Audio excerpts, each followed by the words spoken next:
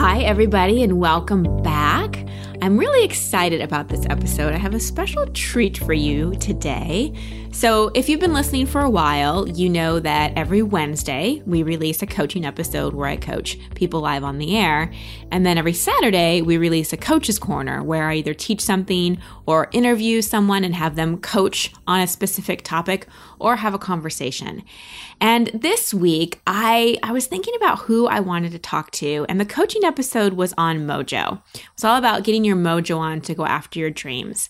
And I thought about how I get my mojo and what really gets me motivated and inspired. And a lot of it is internal, as I talked about in the coaching practice.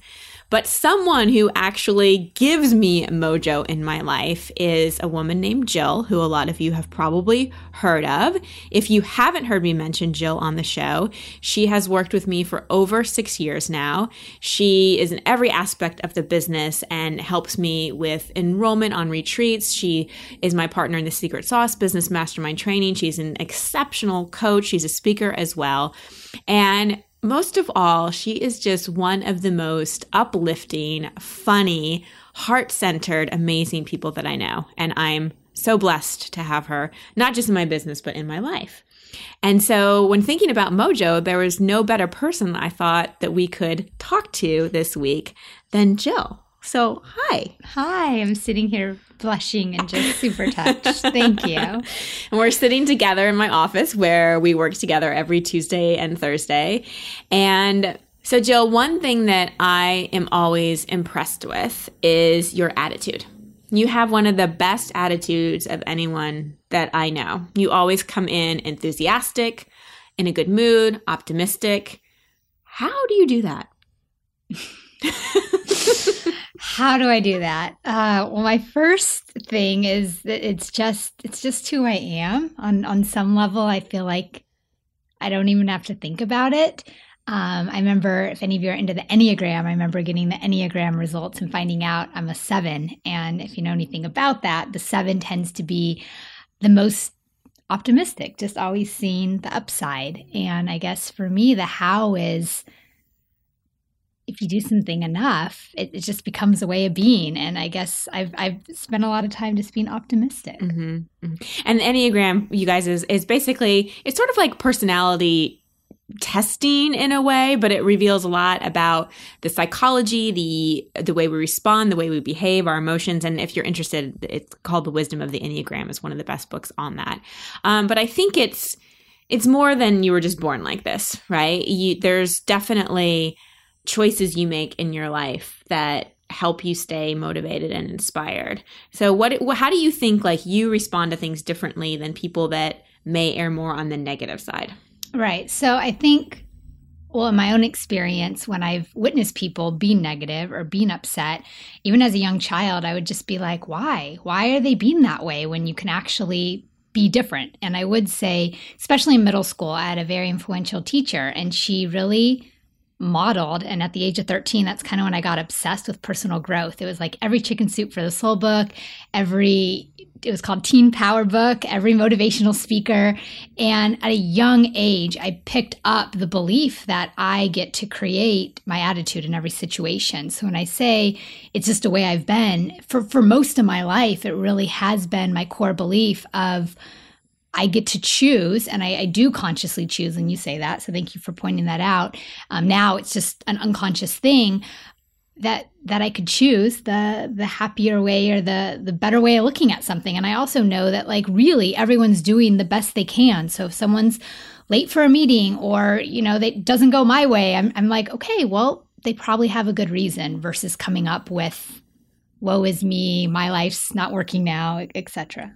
Another thing that we talked about in the episode with Melissa was about how, too many times we wait for something external to motivate us, to give us our mojo. Like we wait for something to happen. We wait for some result or some person or whatever, rather than like creating it. And one thing that I've always seen you be really good at is if you want something, like if you want to feel a certain way, like you create it, you go about it. And one thing that I've seen that I think helps that is you're not afraid of a no.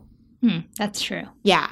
And maybe you can even talk a little bit about how like we even met, Because I think that was a great mojo story. Totally. Yeah. So like many of you, I was a fan of Christine's work and a reader. And at the time, a reader, because she had books and she had blogs, and I read and consumed everything I possibly could, her books, her articles, and really loved the work. And at the time I told my friends, I said, she's amazing. I started hosting book clubs, and she didn't know it, but I was her mini publicist at the time. And I said to people, like, she needs me and I need her. Like, the work she's putting in this world, we could do better together. And I just, in like the depth of my soul, knew that meeting her and working together, we could bring more goodness to this world. And it was just this undeniable feeling.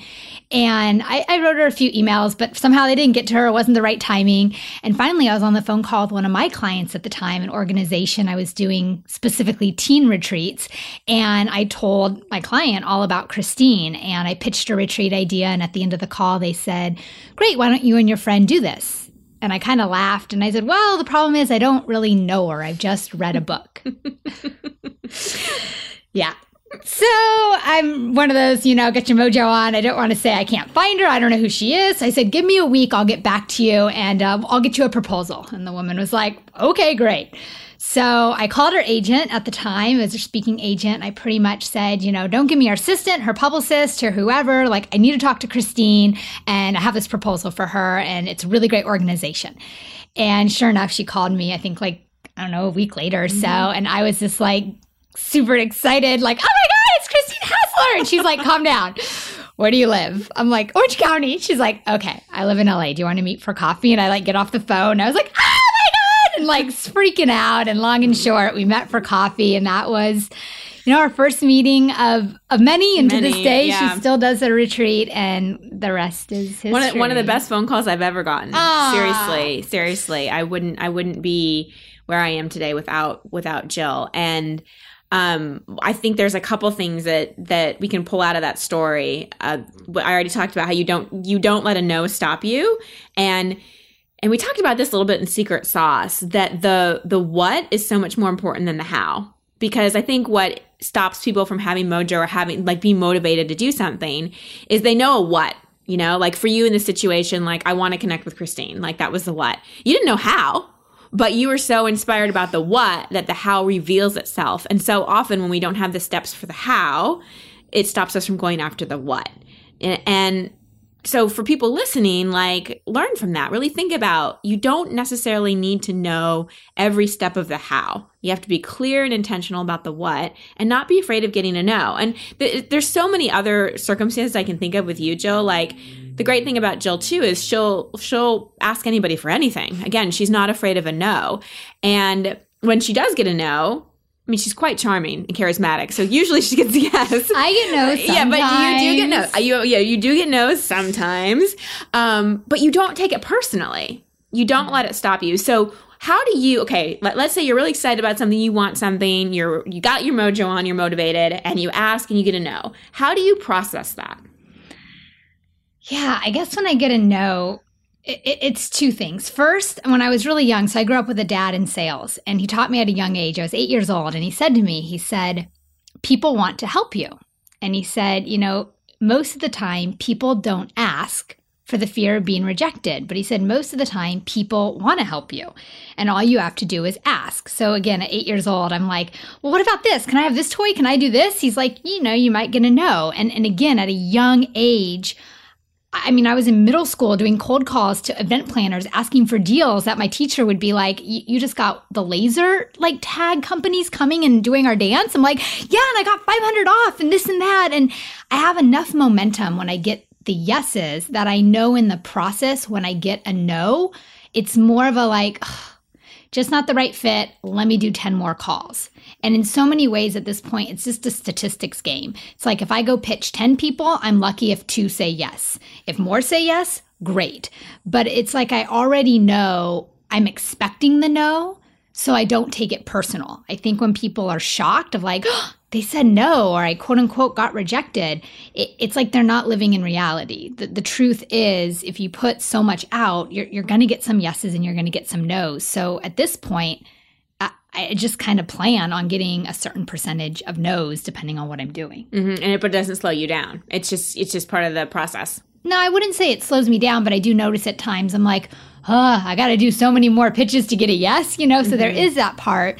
And I know I'm more focused on the why. She talked about the what, but for me, it's also the why. So it's like when I'm focused on the why, I'm willing to make 10 more calls, research for another hour, whatever it is, because the why is motivating me. Because of course, in the moment, I'm not like, that's amazing, 8 no's, you know? So I do notice that drop in energy, but I also notice and know the way through it isn't stopping there. It's devoting more time. It's devoting more energy to eventually get the right yes. Yeah. So just taking a little tangent for a second, because this may be useful for people because, like I said, Jill and I have worked together for 6 years and we spend a lot of time together. And so like any relationship, we've had our ups and downs and we've learned a lot. And the great thing is we're both willing to talk about it and keep our side of the street clean and do our own work through the process. And I think one of the things that has helped us so much in our relationship, other than honest communication and doing our own work, is really accepting each other for who we are and supporting each other in our zone of geniuses. You know, and I think that was a big thing kind of you had to learn was in the beginning, like I would ask Jill to do things and I did not know like how much she was struggling with them.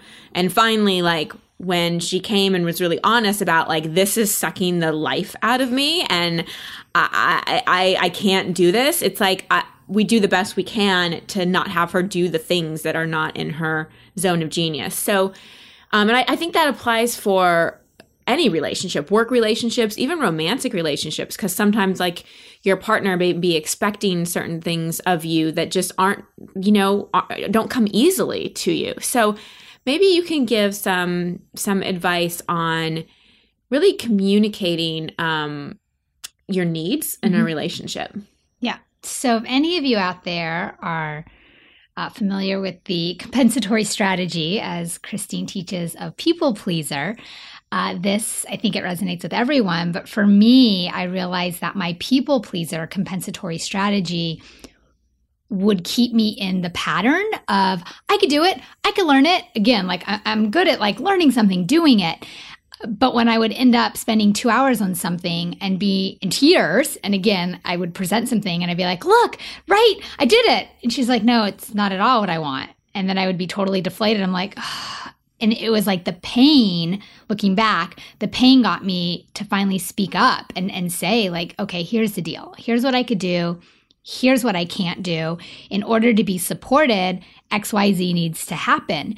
And I think for me, I'm very aware of when I'm going into, am I doing this to please her or anyone or who's ever on the other side?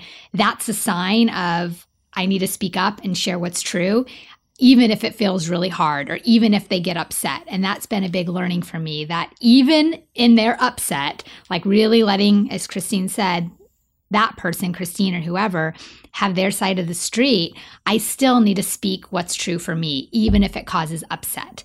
But that's been a huge learning, I think, in so many relationships, but one that I really got to learn here. And every time I do speak up, it always makes our relationship, our working relationship, what we create, so much better. So in the doing of it, I've learned like it's worth a temporary upset for me, her, whoever on the other side for a long-term up-leveling.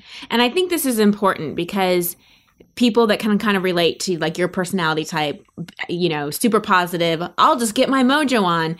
You can sometimes push yourself through situations that really aren't serving you, you know? So it's great to be motivated and it's great to have mojo and it's great to take on new things, but you also want to be aware of your own personal boundaries and not like putting on a happy face and having a positive attitude about something that's depleting you or toxic or is unhealthy. So really having that balance is something that I think, well, in the past 6 years, I've seen you really integrate that and balance those two things really well.